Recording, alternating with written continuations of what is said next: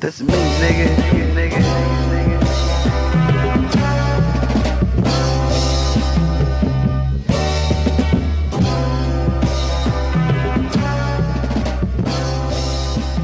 Let's get it. You are now rocking with the Supercalifragilistic Dope Shit, your favorite podcaster's favorite podcast, featuring on the verge artists, established influencers, and people from all walks of life doing dope shit.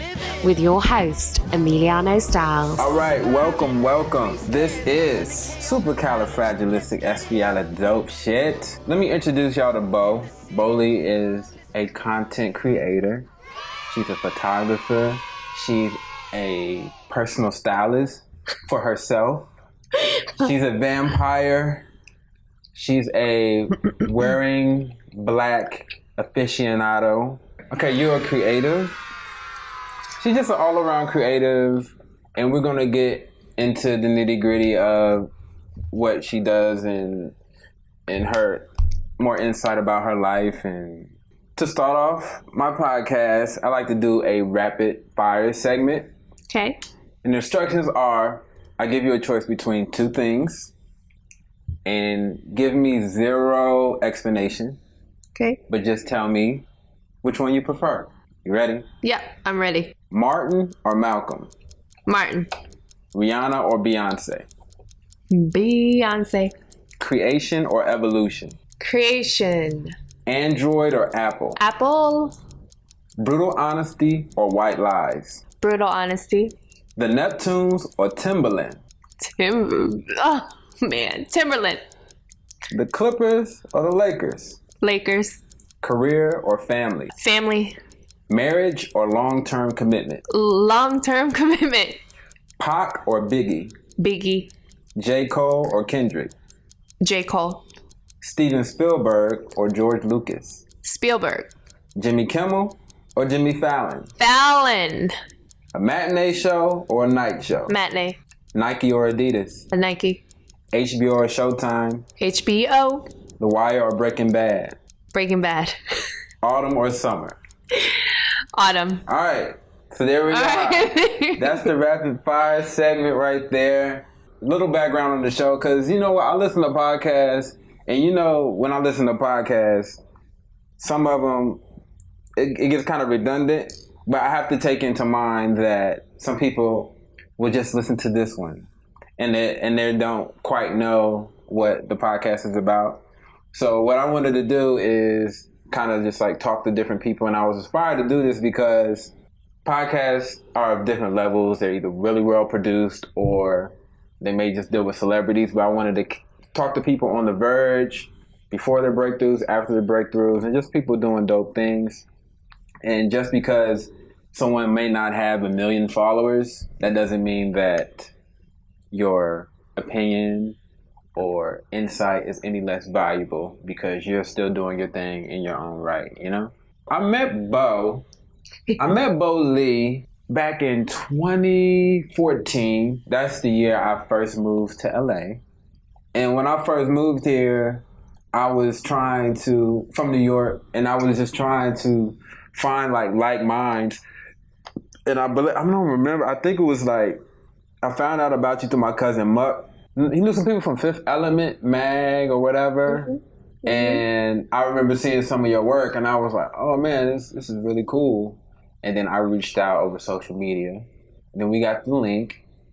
And we went to like some art show at the hotel. Sofitel. Yes. We went to the Sofitel. I remember that. And then after that, we went to like a dance party. A little bar, a little dance party, after party. Yep. Yeah. So that was it. I was like, oh man, this is cool because I don't know. I was just new here, and I was just trying to link with people of all walks of life. And Bo was gracious enough to give me some of her time. We was able to chop it up, and you know, it's always cool to meet like minds and people. So the first question is, what's the dopest thing that you have done up to this point? That's kind of a hard one, but I mean, I guess recently, the thing that pops out to me the most is I was able to finally go visit Korea, which is where I was born, and I hadn't really been back since I became an adult.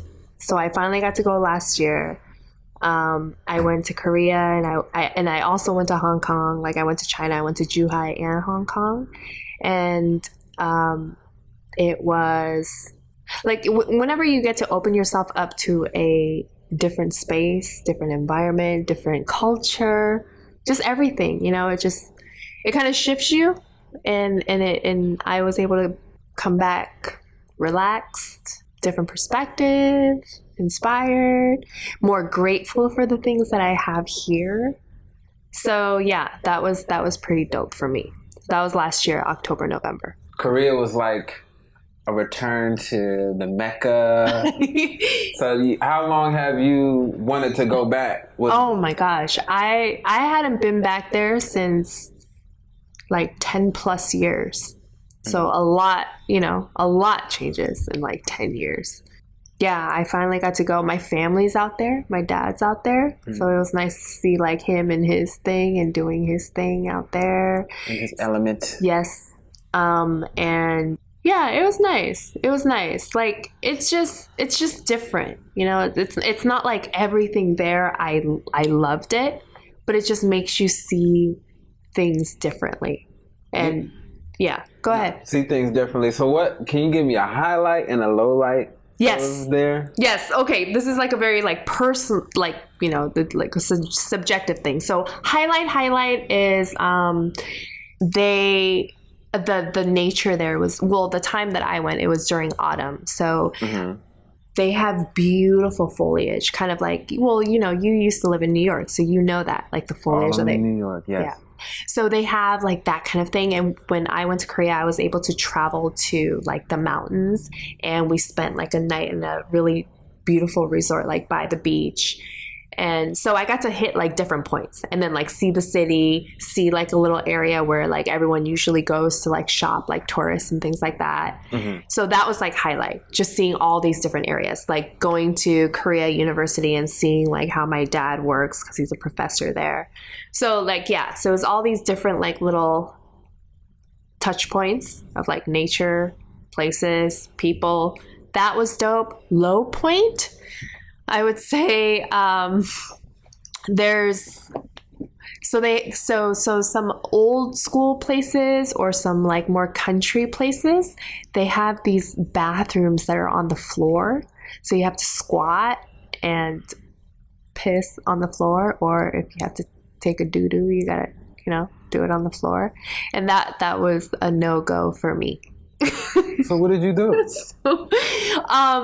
So at the time, when I realized that they would only have toilets that were on the floor, I went to Zhuhai in China for work.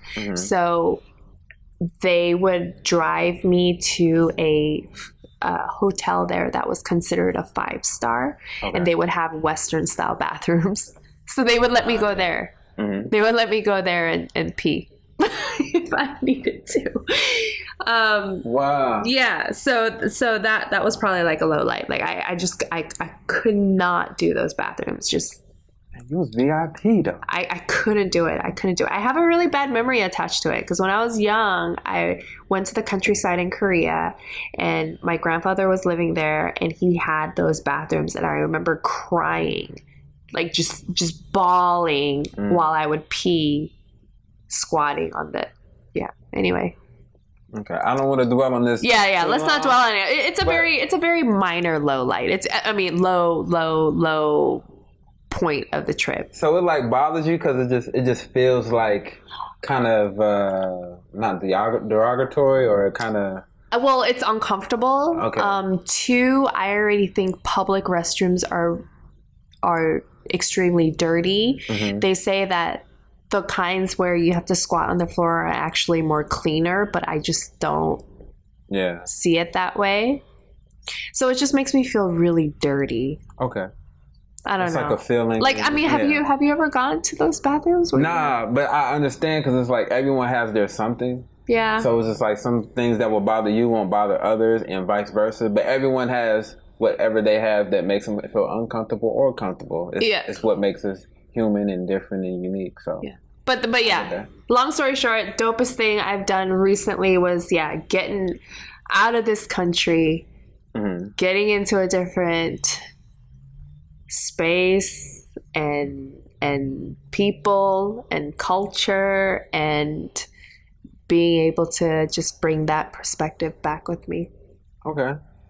And do you have a person or someone that you look up to that does dope shit?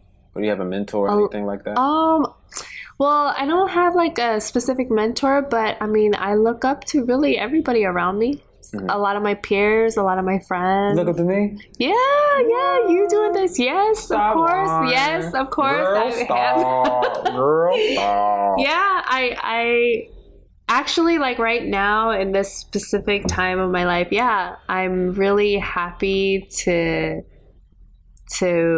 be around and have like even digital connections too, because we may not be like physically next to each other or like be able to see each other all the time, but peers, people I know, people I've worked with, creative or corporate. I pull a little something from everyone. Anybody in specific? I mean, my grandma, of course. Okay. She's a big inspiration to me. But Your grandma, why is she so inspiring to you? because she's like my mama. She raised me. Got you. Yeah, she raised me since I was a baby. How old is she now? She is 83. Oh, no, I'm sorry, 82. Got it. Yeah. Okay. She getting old, but she Yeah, she functions that's what's up. like Still spry. she goes out more than I do. So I'm like, do your thing. Like, go. That's what's up, man. I have a special place in my heart for people because I don't have any more grandparents. They all passed on. Did you get to meet them before? Yeah. And I was really close to my grandmother on my father's side, but man, it's just something like, because she was born in 1908. So, yeah, so she died when she was like 96, 97. So it was like, for them to see all of what they have saw and the changes of the world, it was just like being around them and just hearing them talk and just being in their presence. It was just like so fascinating. Oh my gosh. In their perspective. And for them to still be in their right mind and know what's going on. That's so healthy. Yeah. 08? Yeah, she was born in 1908. My grandma's 34. 1934. Okay. So she had like 30 years, damn near 30 years on my gosh. Yeah, so she's seen a lot. That's so dope. I know, right? Oh my God, that's so dope. Okay. Yeah, miss you, Grandma. Oh my God, soft spot for, I have such a soft spot for elders. Yeah, man. Especially the ones that are like sharp. And they tell like my grandma, like sometimes when she tells me old stories from back in the day, I can never really understand it. You know, I can only understand so much of it because it's such a different time. Yeah. But yeah, I find that like very fascinating because there is always like some kind of like underlying theme that carries on, regardless of how much things change. Yeah, that's what's dope about culture in a sense. Yeah, I love culture. Let's talk about a little bit about your upbringing. So you mentioned before you was born in Korea. Yep. Now, did you ever sneak over the border to North Korea? No. Okay. I did not. So you was born in Seoul. You were born in Seoul. Seoul, born in Seoul, Korea. Came to America when I was a baby, like not even like 3 years old, almost 4. Grew up a little bit in New York, a little bit in New Jersey, but pretty much I am California. I've lived a majority of my life in Southern California. Did, high school, college. I went to UCI, University of California, Irvine, graduated with a film and media degree. Hold on, let's rewind a little bit. Okay. You're going to school when you're like elementary school, high school. What type of student were you? Let's talk about that because I like. You want to know? Yeah, because I just think that's interesting how people blossom, or I mean, what type of student? Like, were you the jock? Were you a nerd? Were you the quiet one? Oh my gosh. Because people are going to be able to relate to whatever path or whatever you identify with. I was, when I was elementary, I don't know, I was kind of an outsider. Because that was when I was moving back and forth a lot. Like, I moved back and forth from New York to California a lot. So you was ahead of the game. You were bi-coastal before bi-coastal was a thing. Yeah, but it was like in a time where it wasn't cool to do it. Okay. You know, because when you're young, you're trying to like figure out where you fit in, and you're trying to like find friends and do this. So I was always kind of like an outcaster. So when I was younger, I kind of struggled with school. Like I remember, I don't have a lot of memories because my mind, you know, like it's like a coping mechanism where you like block it out. So you said school was hard. Was it hard socially or was it hard It was hard. academically? It was hard socially and it was hard academically. Like there was a time in the period where I was like failing damn near all of my classes except for science. My science teacher was like, I remember I had a PTA conference. It was all of my teacher from all of my periods and my mother and me, and every single teacher was like, yeah, Bo's failing, except my science teacher. She's like, oh, well, she's actually good. And my language teacher. Them two, they're like, well, no, she's actually okay in this class. But yeah, elementary was a little bit tough because I was growing up with my mom, and me and my mom are not like tight. Mm-hmm. But then after that, growing up like high school and college, like I just kind of, you know, I just breezed through it. Mm. I wasn't really that involved because my friends were outside of my school.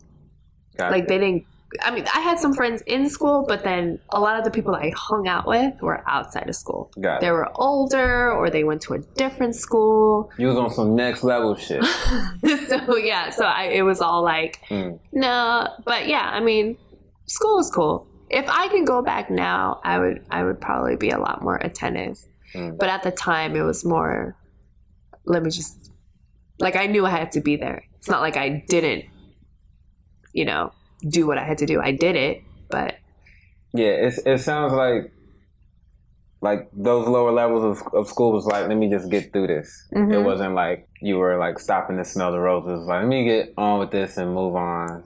yeah. I mean, I think sometimes I've reflected on it now, and you know, it's kind of like you think about these topics that you learn about, and I find, like for instance, economy or things like that really fascinating now. But at the time when I was taught it, the teacher sucked. So it's like, yeah, you have like this kind of really good information to take in, but if the person who's delivering it can't connect with you, Yeah. then you're never really going to want to learn it. And I remember my economy teacher then sucked. Yeah. And back then, like when we would learn how to do like even like coding or things like that in class, you know, the teachers were just like, Yeah, because I feel like, because I used to teach. I always felt like when I became a teacher, I always wanted to be the type of teacher that I wanted to have when I was in school.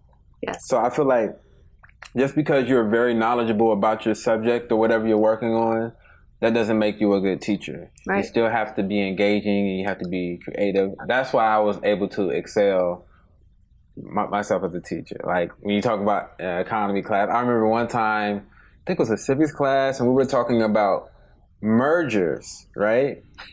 And we were talking about how it's sort of like sometimes there's an illusion of competition. Yes. Like there's like Goodyear tires and there's Kelly tires, but Goodyear tires owns Kelly tires. There's Nike and there's Converse, but Nike owns Converse. You know what I'm saying? So it's like you think some companies are competing, but they're not, and they may merge and buy each other out, whatever, banks, whatever. And I remember this student, she was like, yeah, I wish, she said, I wish Lane Bryant and Victoria's Secret would merge so I could get me some sexy big draws. And I was like, yo, that is so funny, you know what I mean? But if I wasn't teaching that class, like, she wouldn't have said it, or a teacher may have been like, that's inappropriate or whatever. But Yeah. I definitely relate to you 100% on there would be an interesting class, but the way it's presented and executed, it has to be done in an engaging manner for the to pique people's interest. Yeah. And yeah, like you said, that's a perfect example. Okay, so tangent. Yeah, I mean, it's a tangent. At the end of the day, like teaching, like yes, teacher, you know your knowledge, cool, but it's still like a very two-way thing. Like if you just stand there and preach, like I don't know, it's not engaging. Yes. Yeah, you lack that. It's only going to get through to a certain percentage of kids who are maybe like the high achievers, you know? Got it. So you went to UCI. Yes. What made you major in film and media?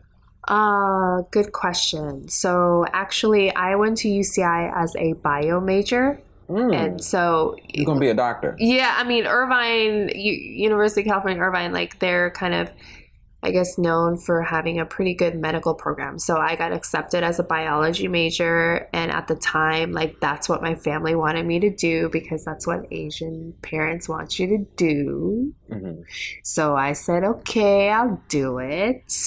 And I did it for almost 2 years. And then I said, no, that's not what I want to do. And I love language and communication. I love philosophy. I love humanities, psychology.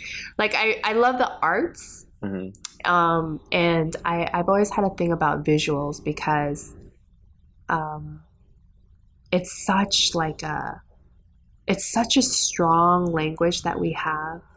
Everybody has it. Like any culture, anybody, like how we process visual information, like it's such a powerful thing. Like that's even from the moment we're born, before we can say a word, before we can articulate how we feel.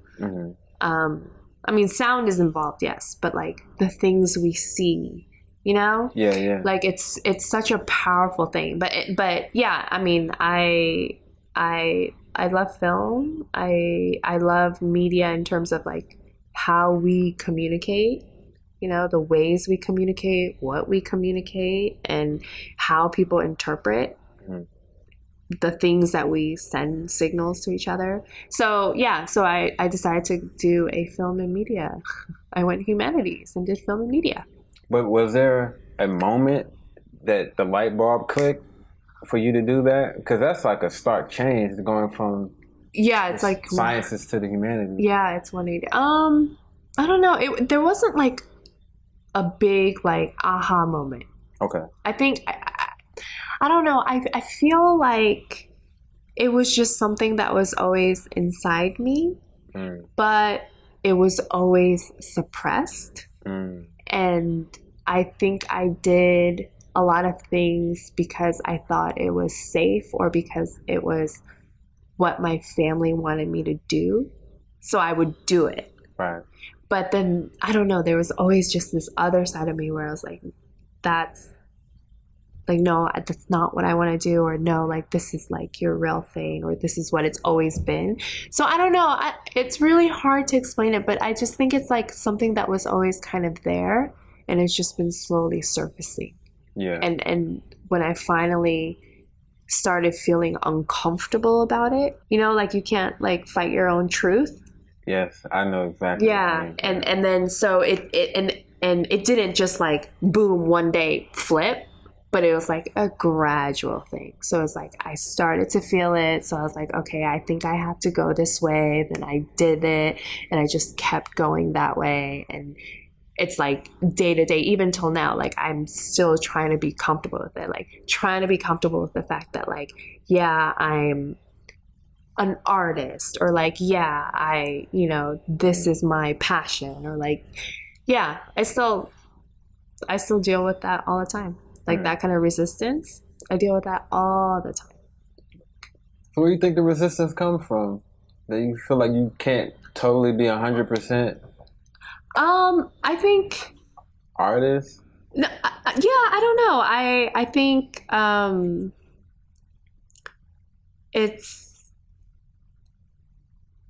I don't know. Maybe because I'm sensitive. I think You're an artist and you're sensitive about your shit. yeah, I think. Yeah, I think I'm sensitive. I think there's definitely like culture involved. Like Korean culture doesn't.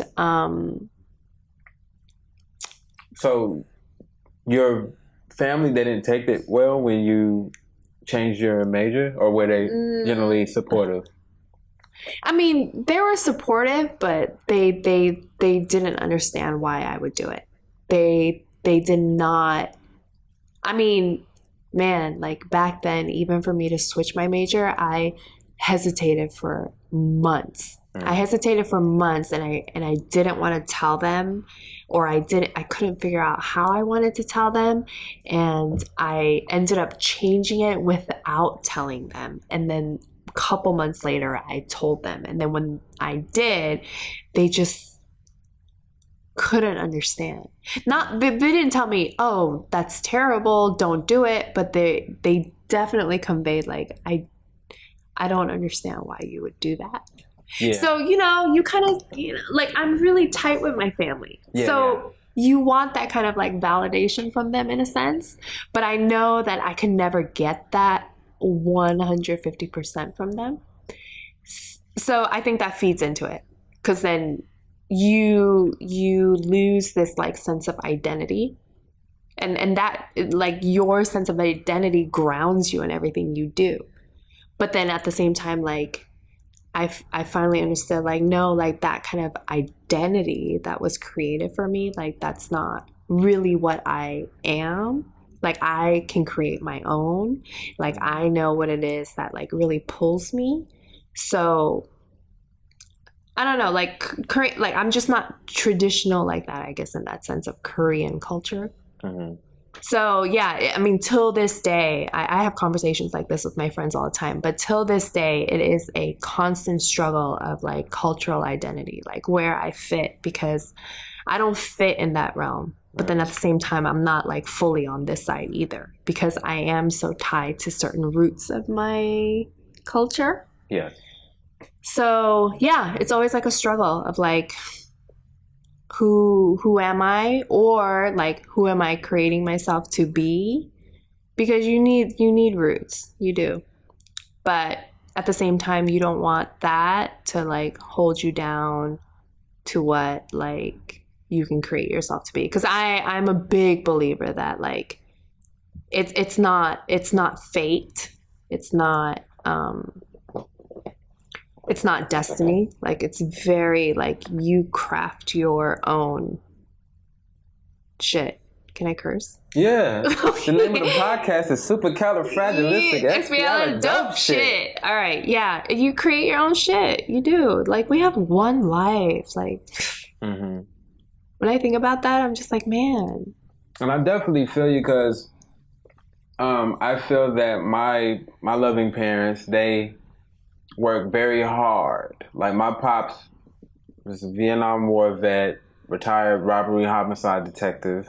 My mother like worked for the city, so they're very much like blue collar-ish. You know what I'm saying? So they busted their ass and worked overtime and all this shit. So I could to be a creative, and I could really like forge my own path. But they was doing that shit because they had to feed the family. They had to make a living. So they didn't, I mean, they still had a choice, but they wanted to work hard in a tangible manner, because there's no real entry-level position to be an artist. It's not like I do an internship as a painter, and then I paint this piece, and then in 5 years, I'm a painter, and I'm, you know what I'm saying? There's no entry-level like job. Your pay grade is going to go up 25% after you work this amount of years. Like, there's nothing like that. None of that. So when I was like, so I feel like, much like you, my parents, they supported what I was doing, but they didn't quite get it. So I don't think they got it until it was one time where like I had moved to New York from Atlanta, and I wasn't in New York a year, and then I was in this like national magazine. I had like a write-up on me. So they was like, oh, now we like sort of get it. You know what I'm saying? Yeah. And then when they start seeing my work and seeing that my lifestyle was like kind of changing, then it was like, oh, we like get it now. So I feel like the more you create and the more that you thrive and the more ideas you get out, that you can kind of help people see your path and your vision and stuff. Yeah, no, you're absolutely right. That's exactly kind of like how my family's been kind of reacting to certain things too. Like, We don't get it, but we don't get it, we but want you to be happy. We support you. yeah, What? I don't know how you making money. yeah. What exactly you do? You Yeah. edit TV shows? What? You take pictures? And you do what? Yeah. You work with that brand? And they pay you because, okay, whatever. As long as you're happy, you're doing your thing. Yeah. So, okay, can you tell me about school at UCI? How was that? It was bio. I will say it wasn't that fun. Mm. I didn't enjoy it. Because it probably fed into the fact that it wasn't exactly what I wanted to do. Mm-hmm. So it just made it that much tougher. But I mean, we would sit in like these huge, like stadium lecture halls. So you're like 300 students with like a professor where if you're sitting, you can hardly see their face, and you have to learn about bio. So yeah, and that was more about like, well, when I think about it now, I think it's fascinating. I think nature is fascinating. I think the way your body is and the way the mind works. I think all of that shit is really fascinating now. Mm-hmm. But back then, the way it was taught, it is not fascinating. Yes. It's like, here's 100 terms, memorize that shit. You're going to have an hour and a half exam later. Mm. That's what it was. Lecture halls. I wish I would have appreciated it more. But I didn't, because I think I started off like going into something that I didn't necessarily want to do. Mm. But when I did go to college for film and media, I was all in it. Yeah. Yeah. But I will say with those classes though, once it got into like upper division, where you're like doing like creative writing sessions, when you're doing like 300 level classes. when you're doing like production stuff, like it's a lot of fun. Like that, I was all in. Yeah. Okay. That kind of stuff was really fun. I mean, the class sizes were smaller, It's not like a 300 person lecture hall. It's more like maybe 30 people tops in a class. Okay. And you're actually in a classroom. And then you get to go out and shoot. So that I was like, oh yeah, I'm going to sit in the front of the class. So you were excelling because you were doing something that you were passionate about. You had a greater engagement and interest in creative writing and doing film and media stuff. Oh yeah. But yeah, and it totally reflected in my grades too. Yeah. Yeah. That is so important. Because even when I was a teacher, like, I feel like sometimes teachers get lazy and comfortable, but I always used to give I used to give diagnostic tests to figure out people's learning styles, and I would formulate my test towards that. I mean, it takes a lot more work and lesson planning, but it was definitely beneficial for the students to learn. Do you have slang, like a neighborhood slang from where you grew up? No. Or can some like Korean slang? Like what's... No. I didn't grow up with a lot of Korean friends. Okay. Yeah. You grew up with? I grew up with like white, Mexican. So you grew up in Southern California, but in Irvine, right? I grew up like childhood. I remember majority of it being in New York. New York. Yeah. And you was in Queens. New York, New Jersey. New York and New Jersey. Yeah, like Manhattan and then like New Jersey, Edison. Edison. Yeah. Okay, gotcha. So like there, which is like suburb area. Yeah, I'm familiar with Edison. Isn't Edison where the IKEA is? Is it?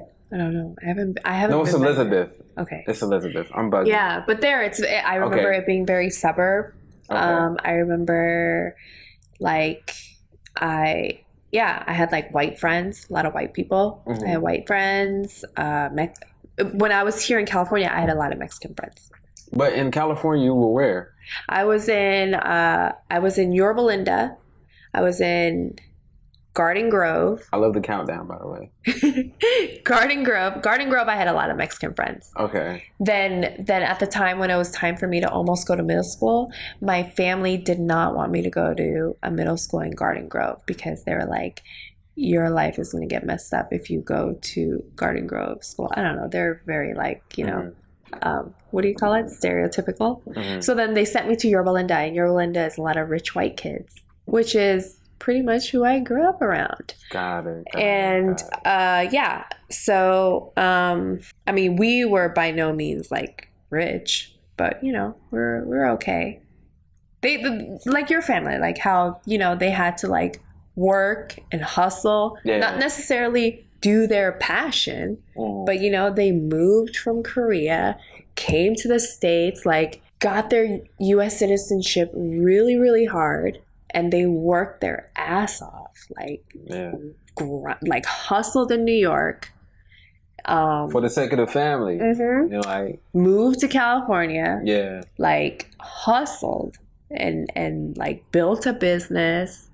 So yeah, they like, it was a lot of blood, sweat, tears. They moved to Yorba Linda for the sake of me so that I can go to a better school. And you're the only child. I mean, like pretty much only, like I grew up as the only child, but I do have a brother. Okay. And I do have a. If you don't feel comfortable, I could cut this out. Oh, it's fine. No, I have a brother. I have a half brother and a half sister.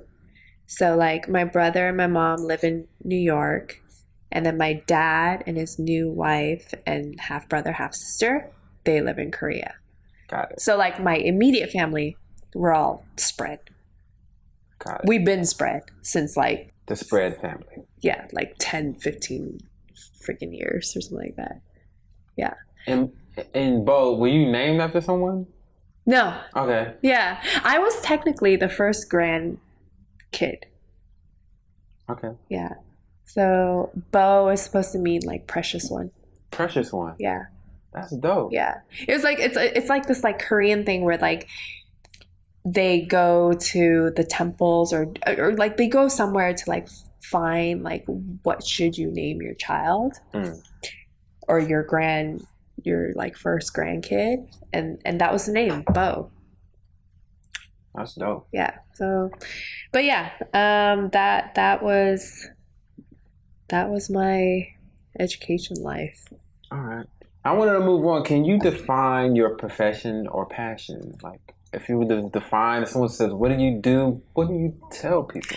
Oh, that's like the $1 million question, because I hate being bottlenecked, but at the same time, I hate sounding like I'm all over the place. Honey, you hate being bottlenecked. I mean, because, you know, like a title in a sense that... Okay. Like, you should know, too, like in production, like they say, oh, if you're an editor, then you're just an editor. Yeah. But it's like, no. I know how to write. I also know how to produce. Yeah, because I feel like people can't quite get their minds around people being multifaceted. So even though I do editing, because I say all the time, editing is not sexy. You're in a dark room. But it's one of the most important steps. It is. It's so important. But you're in the dark room, and no one says like, when I'm growing up, oh, I want to be an editor. Like most people who are in entertainment, they want to be a director. They want to be a writer. Yep. But editing, like, everyone can't edit. And a lot of people don't like to edit. It's tedious. You have to redo things over and over and over. But anyways, yeah, I definitely feel you. So anyways, back to the question. Oh, okay. Sorry. Yeah, I'm not trying to dodge this. So I guess right now what I would say is I'm a content maker. I make content. I gear it mainly in visuals. I am a freelance photographer. I've been doing it for 5 years. Okay. 5 years, like a solid 5 years. So right. You do all type of photography. Portrait. Yeah, I've done portraits, I've done headshots, I've done like concept photography, I've done product shots. I really started my photography in a lot of like event driven stuff. I used to be a in-house photographer for Key Club. So we want to say that you are a content creator. Yeah. Okay. Yeah. But this year in particular, I mean, you're catching me kind of at a time where right now it's like I'm like evaluating a lot of stuff, like like what do I want these next 6 months, next year, next 3 years, next 5 year to be. Because now that I look back at like, okay, these last 5 years, this is what I've done. This is what I did with like Lee Box tapes, like, and kind of like where do I want to go from now? So right now, like, yeah, I'm still doing photography. I do like social media and PR for a company. I also so let's break it down. Yeah. Let's talk about the different facets of what you do. So you start out, let's just go down the list. Got it. And go into, like, kind of dig a hole and, like, explore a little bit. Okay. Of each. So first, you're talking about photography. You do concept photography. And you said you were the in-house photographer for Key Club. Yeah. So with that, I've seen, like, you did a lot of dope concert photography. I saw, like, Fonte? Mm-hmm. Like a younger Anderson .Paak. Yes. Yeah, he was a drummer for Elzhi. You know what I'm saying? Yeah. So, who else? Who else I've seen that you photographed? Oh my! I mean, pretty much like anybody who got to perform at Key Club. I mean, Key Club is now closed, but you know, it was like a really iconic concert venue down on the Sunset Strip. And how did you get into photography? Was it in college? Because you were majoring in film and media, that you gained more interest in that? Yeah, I was film and media. And then I really like gained interest in photography. I did take like a film photography class too, where you're in the dark room and you're making your own prints and you're like getting to do like creative like concept shoots, and you do that. So I was learning how to do that. And then I invested in a camera. And then I mean, music has always been, like a big role in my life too. Like I love music. I love live shows. I love like hip hop and R&B and et cetera, et cetera. So how I got the thing at Key Club was there was a time I went to a show. It was Slum Village, and I had my camera there with me. They let me in. I think I had like a media pass or something. So anyway, so I'm in the concert. The guy. You had a media pass for which outlet you recall? Or No, I think I just kind of like talked my way in. Okay.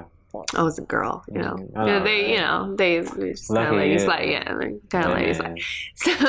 So I'm there, and then I remember there was like the security guy, they kind of like guard the stage area, and he was like, no,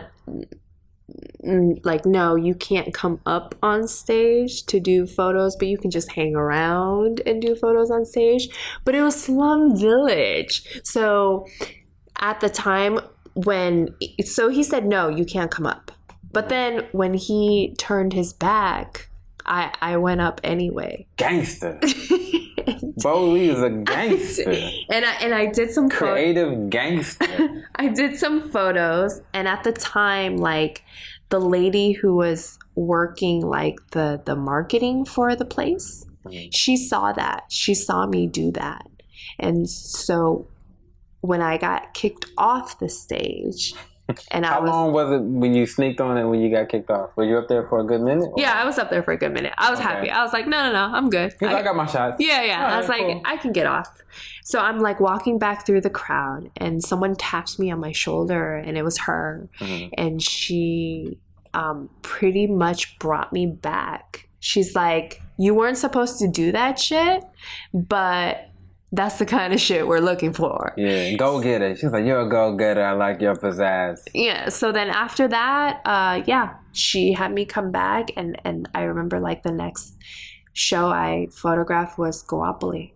Oh, word. Yeah, and then ever since that, like I stayed there for about like a year and some months, pretty much until they closed down.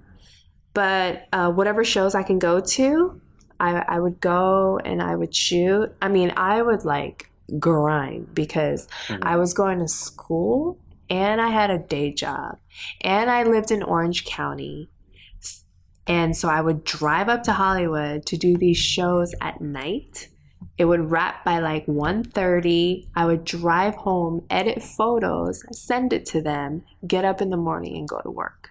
I mean, I did that multiple times. It was like living the double life. Oh my gosh. But I loved it though. I loved it. I really dig and appreciate the fact that you said that, because I always feel like when you deal with success stories or just like people who doing dope shit in general, the common denominator is work ethic. Mm-hmm. So it's like a specific type of work ethic that you must have or possess, some type of drive that'll allow you to do that. So that shows that you had that passion and fire in you to be able to do that. Yeah. So that's really dope. Yeah, thank you. Yeah, it was a really good experience, I have to say. All right, so that's the photography side. Yep. And then you also do, I must say, I have a love and hate relationship with the word content. I know. It's a very buzzy word now. Yeah. I feel like. Cause I feel like I feel like you are an artist. You know what I mean? So when you say content creator, I'm like, I mean, I know that is a buzzy word or whatever. I think maybe it's part of the fact that I still struggle with calling myself that too, though. Like an artist. I feel... Or a creator. I'd rather creator than content creator. Like a just like creator. But I know we all need... I mean, content, it has a certain... what's the word? Connotation. Yeah. That will allow people to understand what you do more so. But I don't know. I kind of have a love and hate relationship with it. But, okay. I feel you. Now, so Bo, she has some dope interactive transmedia type films. Thank you. And one that it's called Split. Yes. Now, Split was like really dope because it's like, I feel like like one of the most best-selling or most popular genres is romance or date or stuff like that. So dealing with breakups and relationships and meeting people, I think is just such a fascinating thing. A lot of people relate to that. Yeah. So what inspired you to do your Split project?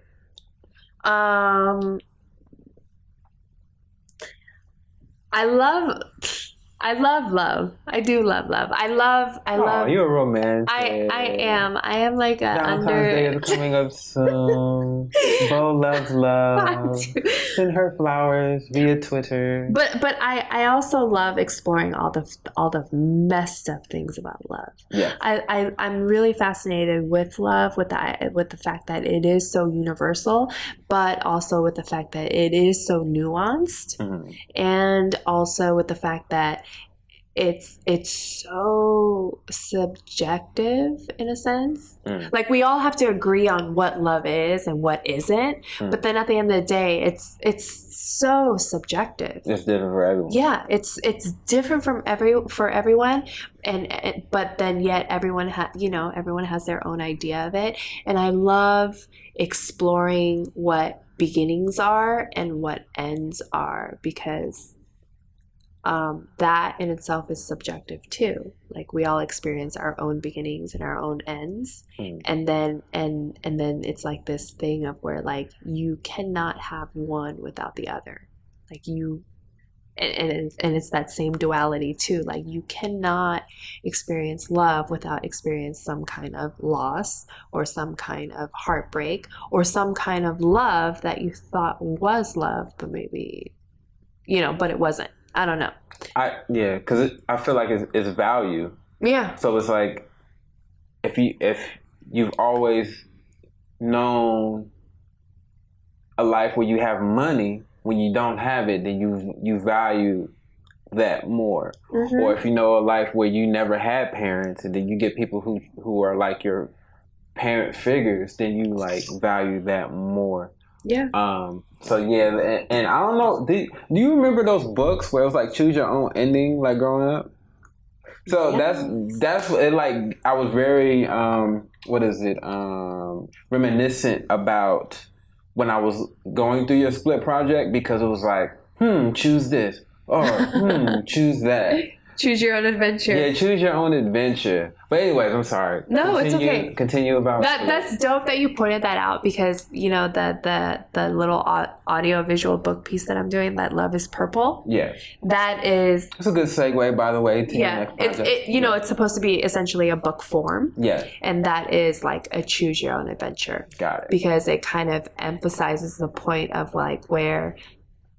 Let's say like when you are exploring love in your life, it's not, I mean, some people really put that as like, oh, it's fate, or it's like meant to be, or, you know, it's supposed, you have this like idea of like what love is supposed to be. So you keep forcing that to happen. Or you just start acting lazy and you think it's just going to develop in that way. But no, it's not. It's all your choices. Yeah. All the things that you think that wasn't supposed to happen to, it's actually some form of your choices that made it that way. So yeah, Love is Purple is like a choose your own adventure book. It's a story that you can click, choose, change, read, listen, watch, because it flips from the page to maybe like a photo to a link to a video, and it might bring you back to the pages.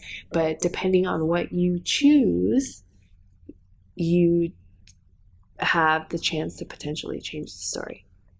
So can you give me a log line or synopsis of Split, and then give me one of Love is Purple? Split is you get to meet the characters June, which is the girl, and Ray, which is the guy, and you ride along with them on their highs and lows of their love. And it's a reflection of us, like how we interpret love. There's three characters in Split, and one is her friend, which her friend Christy is like more of a minor role, but it represents our ideals and our values, and how we deal with love, or how we deal with breakups, or just how we deal with the opposite. That's Split. Love is Purple. Oh, Love is Purple. It is a love story that you, as the reader, as the consumer, love is purple. Oh, that's the theme song. please don't add that in there. Love is Purple soundtrack coming soon. Spotify and Tidal. So Love is Purple. The idea behind it, it's basically essentially it's a story. It's a story that you can read, you can look, you can click, you can listen, you can watch, you can, most importantly, choose, and you can change. So it is like a choose your own adventure book. But what it explores is the art and the experiences that we feel. Like it's like the art that we create and the experiences that we feel out of manic love. So there is 6 styles of love. And this was based off of not to get too like deep into it, but get deep. There's enlighten us. There's these different styles of love where like there's like altruistic love, you know, it's like selfless. And then there's like that kind of like friendship kind of vibe of love. There's like that obsessive love, et cetera, et cetera. So this Love is Purple, it dives into mania. And mania, it's represented by the color purple. It's based off of a book. It's a 1973 book by John Allen Lee, and it's called Colors of Love. And he breaks it down where he divides into 6 styles of love. It's like Eros. What's the author's name? John Allen Lee. That's your cousin? No. Okay. Maybe. Maybe. But yeah, so there's all these different kinds of love. There's like that kind of like love at first sight. Yeah. You know, we all know about that. Mm-hmm. There's ludus, which is like that kind of like playful kind of love where it's just like kind of fun, casual, carefree. You know how like modern dating is, that it doesn't really have a lot of substance. There's yeah, okay. Then there's another kind of love which is like pragma, And that's represented by like the color green, and that's a very practical love, like where pragmatic. Yeah, you know, like people who are like very logical, people who are like, we make sense together. Yes, you know, like we're a good fit together because, you know, we manage our finances the same exact way. Yeah. Or like, oh, you fixed my shower head for me. Like, that's so sweet. You know, like it's like practical shit. Like I need someone to do that for me, as opposed to like, you know, like, oh, you bought me a bouquet of flowers. It's more like, no, I'd rather have you fix my bathroom. Yes. Because I need that fixed. Yes. But yeah, mania is kind of like that obsessive love, like where we deal with these like euphoric highs and like these painful, like, you know, skin peeling lows. So it is, I think, an evolution of Split. You know, Split kind of explored that too, the very quick highs and the very quick lows, but then you get to decide what happens at the end based off of what you saw, which was really interesting because it was very half and half. Yeah, like from the people that saw it, like half the people said like, no, they're still together. And then half the people were like, no, that's over. That was good because it's like... And it was very interesting. Yeah, well, yeah, and I would ask people like, why? So it's like half and half. Yeah, yeah. I would ask people like, why? Like, what was it that you saw that gave you the signal like, no, yeah, it's over? Or what was it that gave you the signal like, no, it's not? And it was really interesting to hear people talk like what it was they picked up from it, like things that I didn't even really intentionally put in it, but when they would point it out, I was like, isn't that amazing when people look at oh your work like my God, that? wow, yes, yeah, it was, yeah. So yeah, Love is Purple is, like I'm really trying to simplify it as much as possible, and it's been really crazy because love is anything but then at the same time it is. But yeah, it essentially explores the dualities of love, and I'm doing it in an artistic manner, like using my...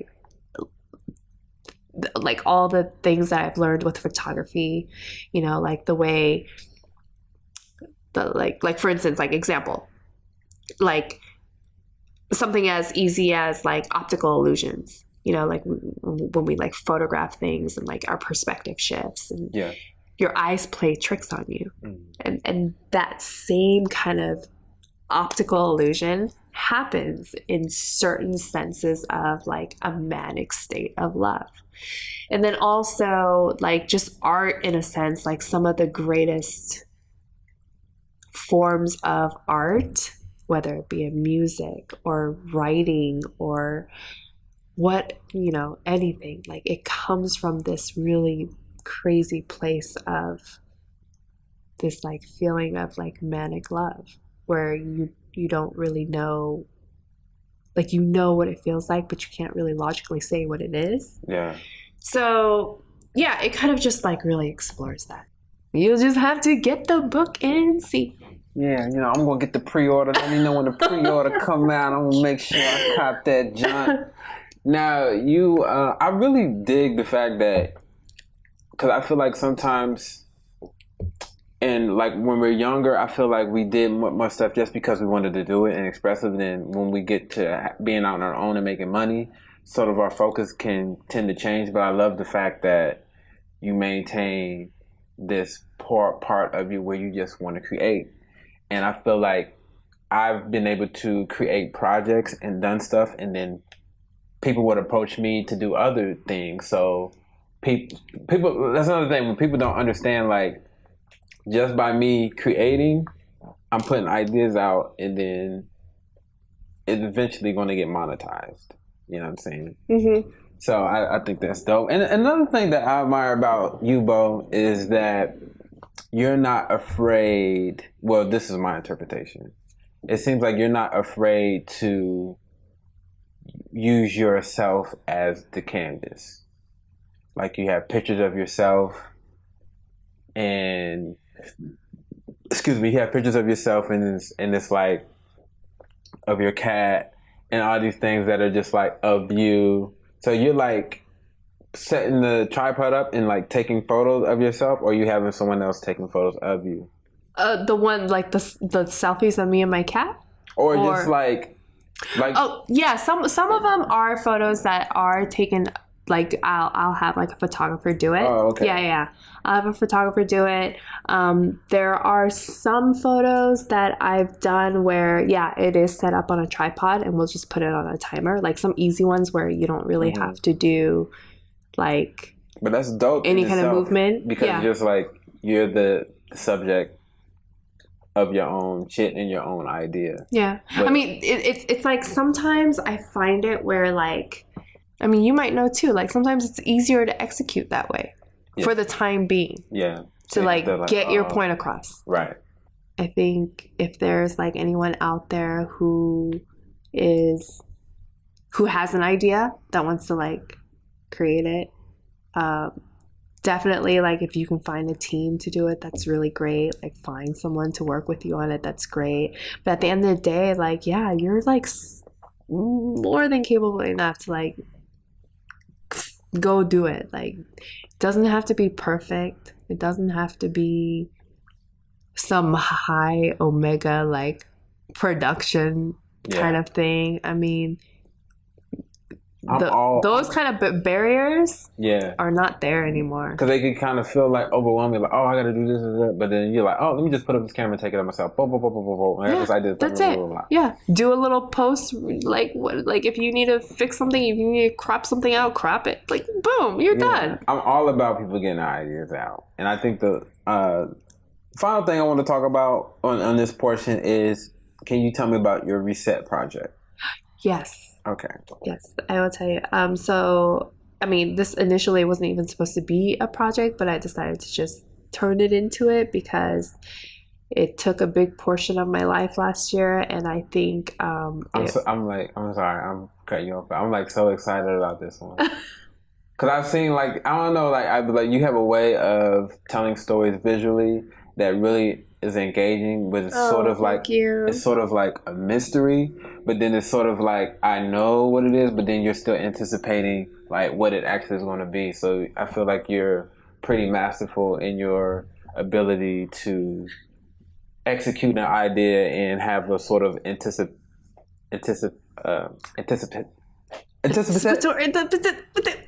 was like trying to say anticipatory. I think that's a word. But I will say you have a great way of establishing anticipation for why, thank you. people. Well, at least for me anyway. But anyways, your Reset project. Okay, yeah. Well, I will say when it's finally ready and when I finally put it out, like it's going to be pretty like thorough where I'm trying to put in as much resources as possible. You know, by no means am I like this expert or like a doctor or anything, but I am very deeply invested in what I experienced and what I bounce back from. So based off of that, based off of everything I learned from that, yes, I can share that. You know, like even if it comes down to like the things that I've read, things that I've seen, like things that I've tried, and what worked, what didn't work, what things that you might, I don't know, feel and you don't understand because your head is in like such a crazy cloud. But yeah, so last year, okay, as a little preface, as a little backdrop, I consider myself to be a pretty damn like healthy person. I'm not going to say balanced, like we all have our neuroses, you know, we're all neurotic about something. And yes, I was like neglecting myself with sleep here and there. If I was like doing a little extra work here, doing a little extra work here, there, because it was stuff that I love to do. Yeah.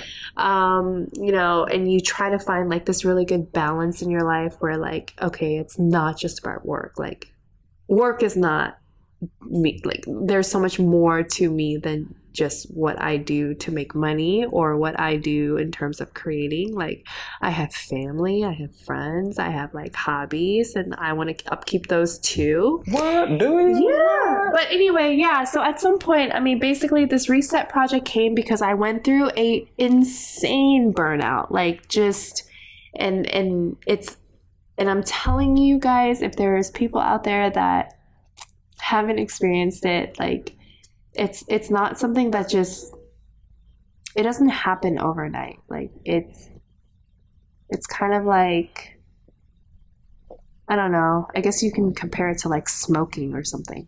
Like it builds over time. Like it's literally a death by 1,000 cuts. It's all these little things you do, and you keep doing it over and over, and then it becomes like this habitual reaction. Like, let's say you have like your workload that just keeps going up and up and up, and let's say you're like an ambitious type, you know what I mean? And then so you just kind of like, you think like, no, I can handle it, or like you're really trying to challenge yourself, so you're like, no, this is the process, you know, this is something that you kind of have to sacrifice. Because yes, like in a way, like if you're freelancing, or if you're an entrepreneur, or if you're a parent, like you're gonna have to sacrifice certain things. Like if it was so easy, everybody would have it. Yes. So you had this idea, you had this mindset, and you kind of push yourself.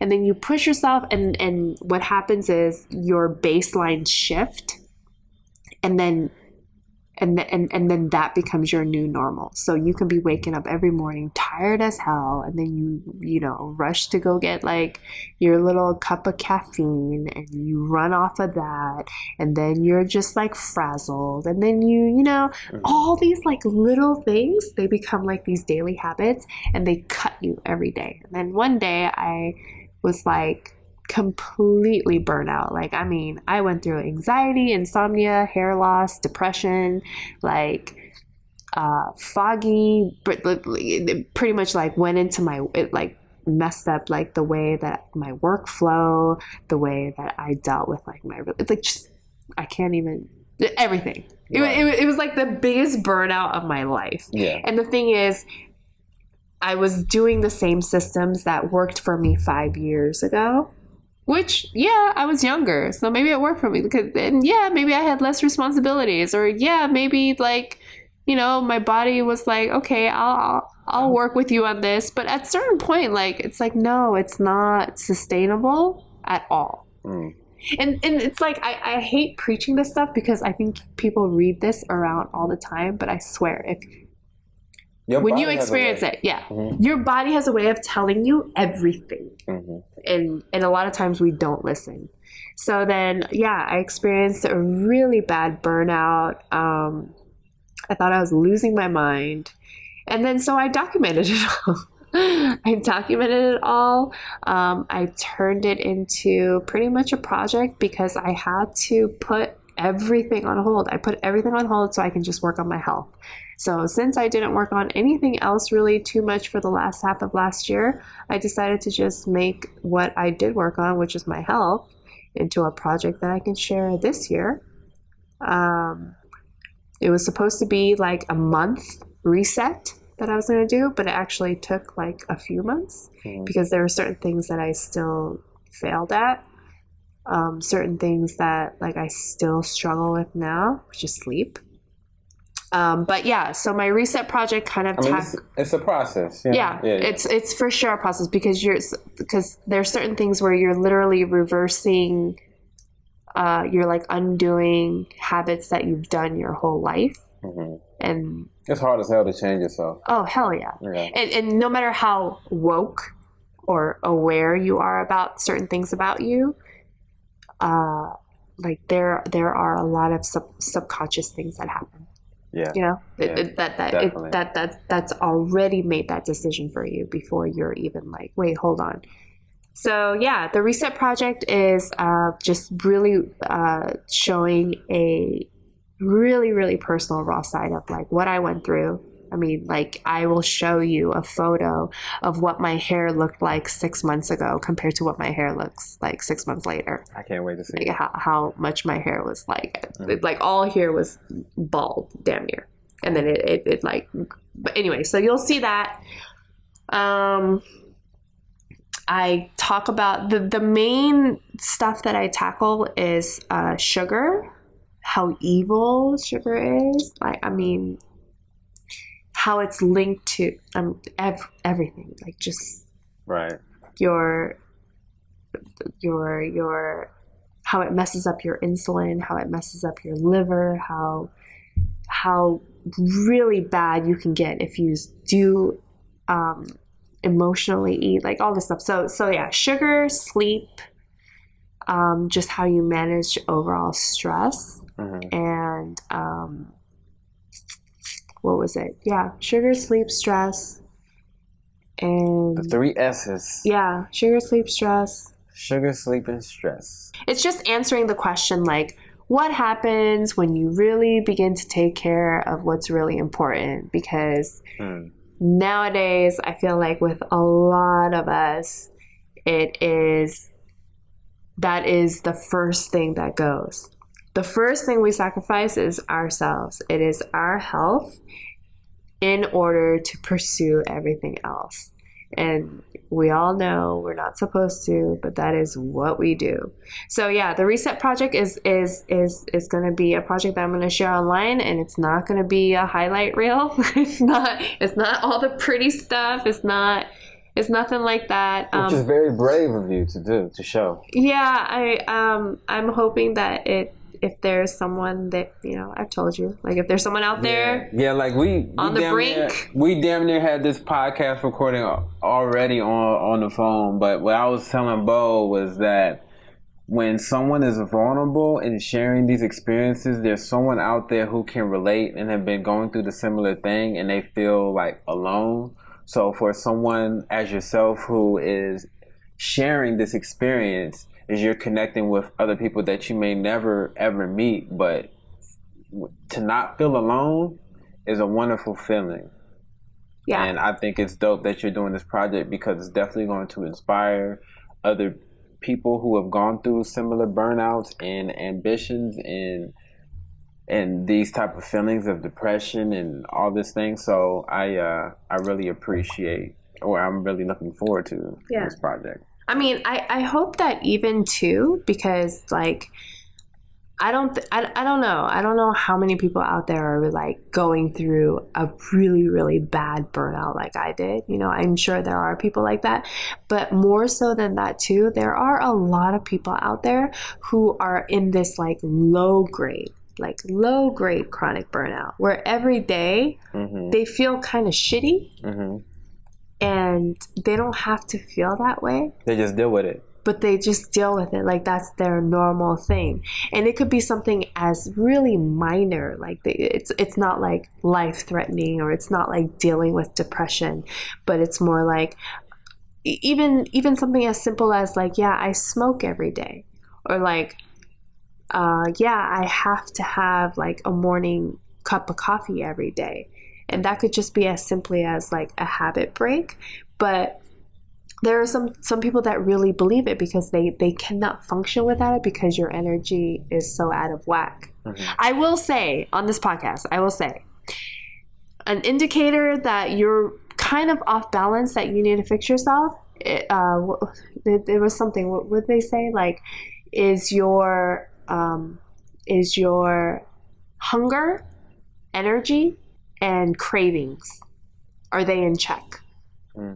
So if you hunger, energy, and cravings. So if you find yourself like always being hungry for like the wrong things, I guess it kind of falls in line with like cravings. If your cravings are completely out of whack, and your energy, if your energy is always like low, like when I hear people saying like, oh, I'm so tired, like I'm so tired today, et cetera, et cetera, et cetera. You're not supposed to be tired like that. People think that shit is normal. It's not. Like, our bodies are not like that. Our bodies aren't meant to feel tired by 1 p.m. And if you feel that way, maybe you shouldn't sit for like 5 hours in a row. Maybe you should go outside a little bit. Maybe you should think about like moving your body a little bit more. Maybe you should work out every day. Maybe you shouldn't eat shitty food. I don't know. Whatever it is. Let them know, Bo. I don't know. Whatever it is. Like, let them know. Hey, I will find like 5 people, and I'm down to like one-on-one coach you on like tell me your habits, and I will tell you what to change, and I guarantee you in like 4 weeks you'll feel different, or even 2. I cured my sugar addiction, my sleep insomnia, my anxiety attacks, my depression, and so those are pretty like big shit that I toppled over. That's huge. But it was definitely an experience. The next question I want to talk to you about is the use of social media. And I feel like you do an excellent job at, I'm like singing your praises. Like, No, seriously. I know. Like, I'm like, no. But it's like, I don't know. It's like I haven't seen you in a while. So it's like sort of that dynamic too. Mm-hmm. But it's like you have a dope like social media presence. Like, I feel we were talking earlier about how we're in this interesting space where it's like, I know you, but I don't really know you on the social media thing. So what is your take on social media and how it impacts your craft and the projects you create? Because a lot of it is online. Yes. Okay, so this is like this is obviously like personal to me. I take social media, I really dig social media because it connects me to creatives like you. Holla. Yeah, it does. Because I have friends, I have a core group of friends who I have known since high school. Some people since middle school, and we're still friends and we're still tight. And I love them to death, but we are on very different paths. You know, very, very different. I mean, a lot of them right now are married and on that I'm about to have a kid life. You know? So, and I love that. But I know it. But as a creative, we can only talk so much. Yeah. I mean, like sometimes I'll literally get with my girls and all we talk about is babies and marriage and how to get pregnant. And I cannot relate to that at all.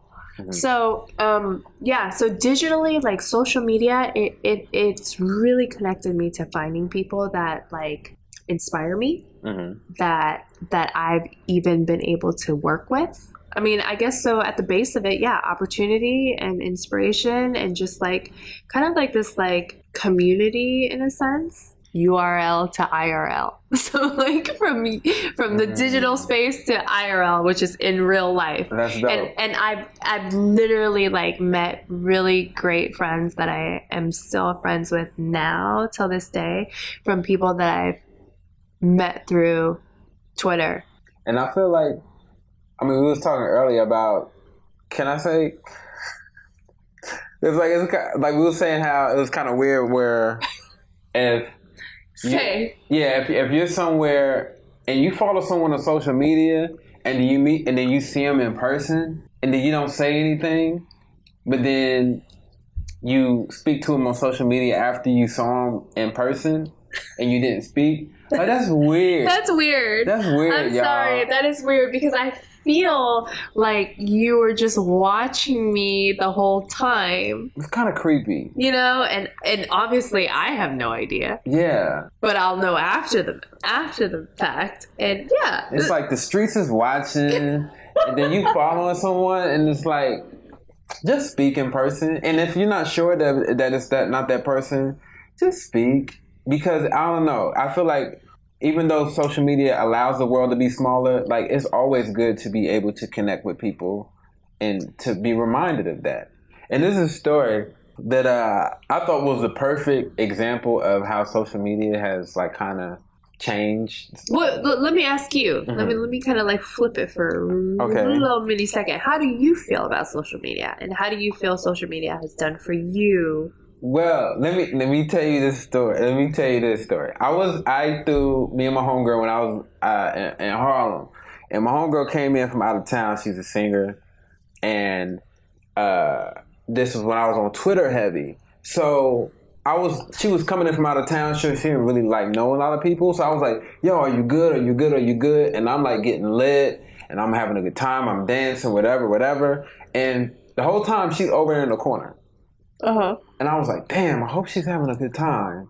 So the next morning I wake up, I'm like hungover. So I'm like looking at my Twitter feed, and I looked at her Twitter feed and she was like, oh, this party is popping. This is that and the third. So reading her Twitter feed, you would think that she was the life of the party. Yeah. But she was sitting over in the corner. And I felt like that was like the perfect example of how social media can like kind of Distort. Yeah, it's like a distorted type of reality, and it's interesting. But at the same time, I feel like social media is like a different world. Like we Okay, let me ask you this. Okay. Do you think social media, do you think the digital world affects our real life?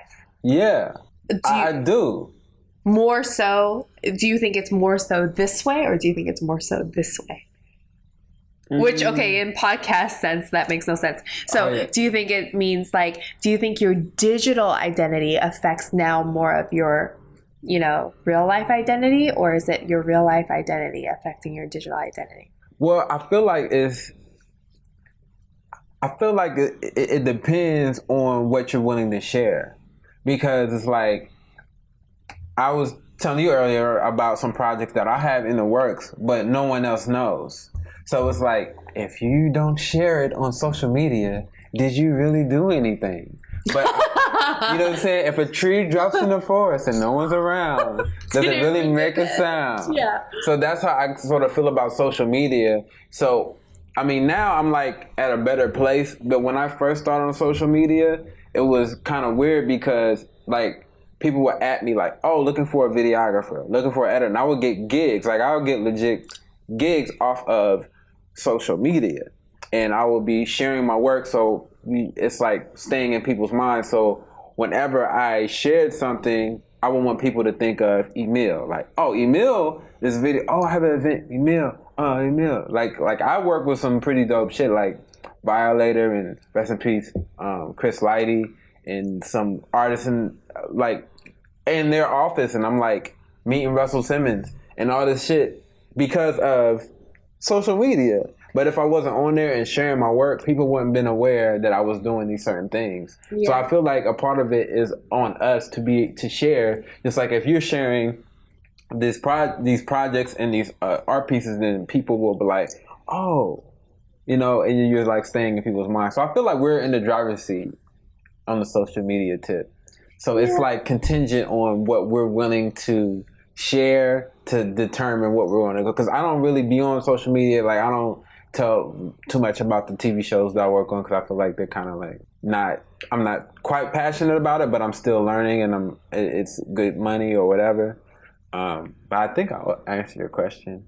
No, yeah, you're totally right. I mean, it's very context based. Yes. Because I have friends who are a creative, let's say they're a graphic designer or freelance worker. Yeah. And, people always, some people will always push this idea of no, you need to have a really present social, identity, and you have to be consistent with it. You have to continuously post things or whatever, communicate with whoever are your followers or whoever you're connected with online. But, I literally have friends who don't do that. They have social media and they may not have a big following, quote unquote big following, but it doesn't really matter to them because they're still good. Yeah, because their jobs are purely referral based. You don't need that. I mean, yeah, maybe they could utilize social media. Maybe that might boost something, or maybe that might just help their exposure. But at the end of the day, I think it's very context based. I think it's very you need to know your objectives in a sense. If you're trying to use social media to make profit or bring in lead generation, get into marketing shit, if that's what you're trying to do, then then strategize for that.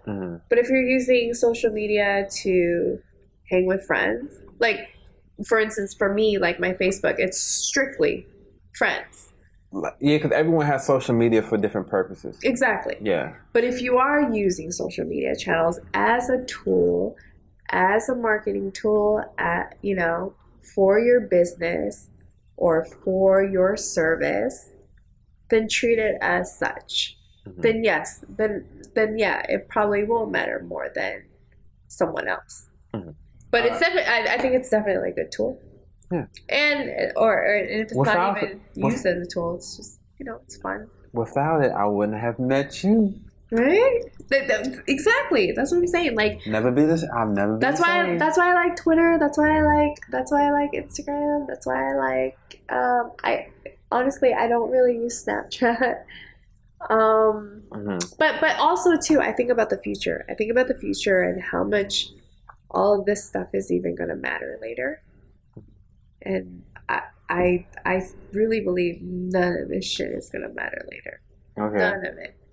Well, you know what I think about too is, okay, let's say if I have kids, Yes. or if and when I have kids, then they could look on my Facebook and see what I did in 2017. I think that is bugged out. Can you imagine seeing what your grandma did in 1950 and being able to look at her? You know what I'm saying? And be like, look at her thoughts and her post. Yeah, but also too though, I have a question. Okay. Like, how authentic is that?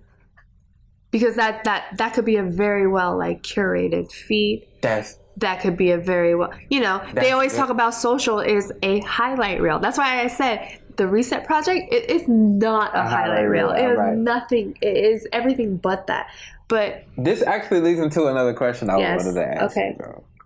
Was there ever a moment, I guess the Reset Project is this for you, but I feel like was there ever a moment or a major mistake or something that happened with you that made you want to be like, you know what?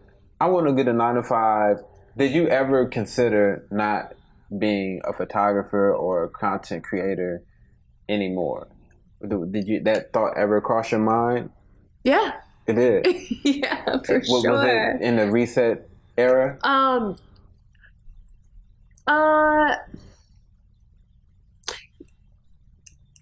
Because we would have never known. I think so. I think it was part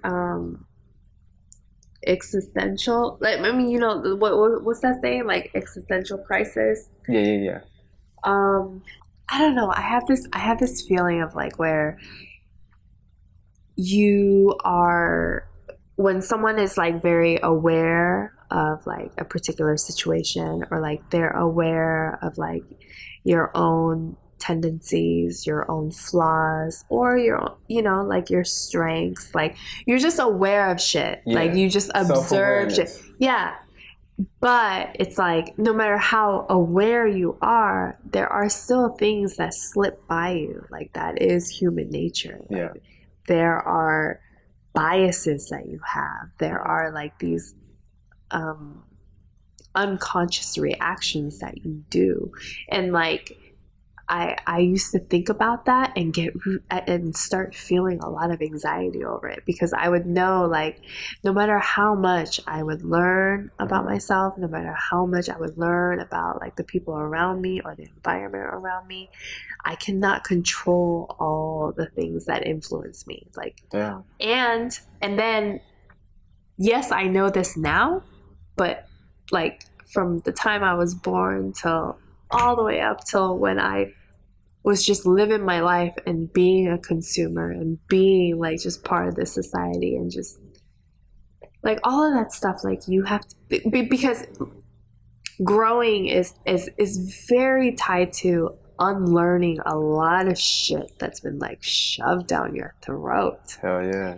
So that overwhelmed me a lot. That overwhelmed me a lot. It overwhelmed me a lot. That was definitely part of my whole anxiety thing. I think, yeah. I think also too, like, as much as we all say we love change, people love fucking comfort. Hell yeah. They love what they know.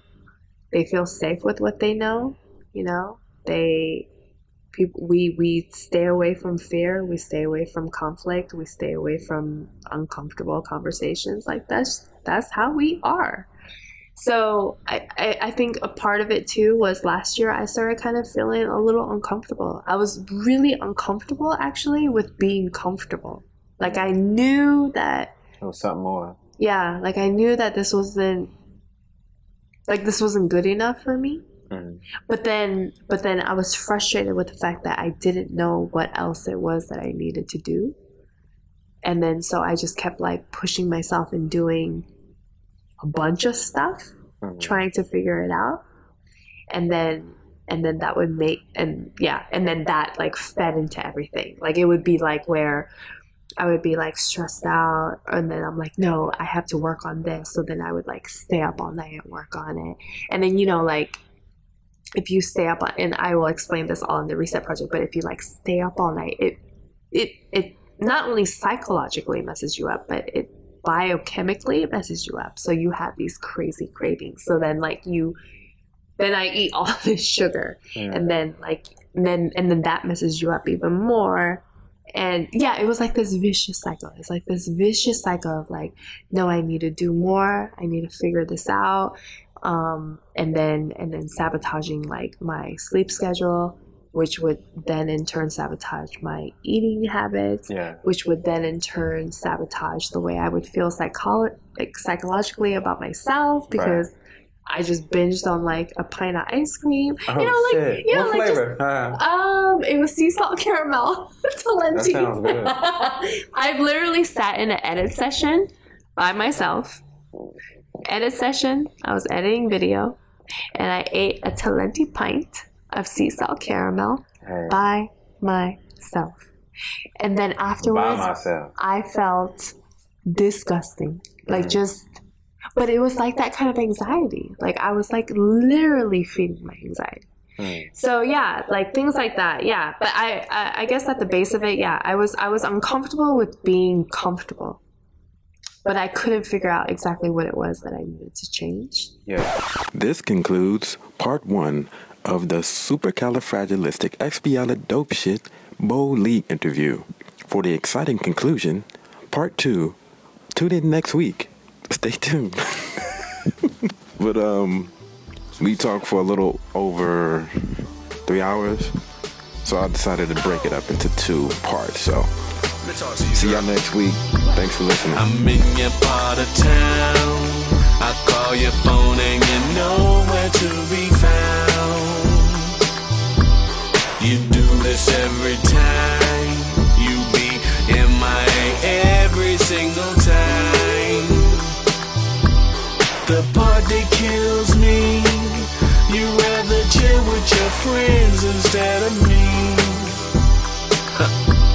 But I ain't gonna be no clown. I guess I'll call you next time I'm in your town. And you say to me,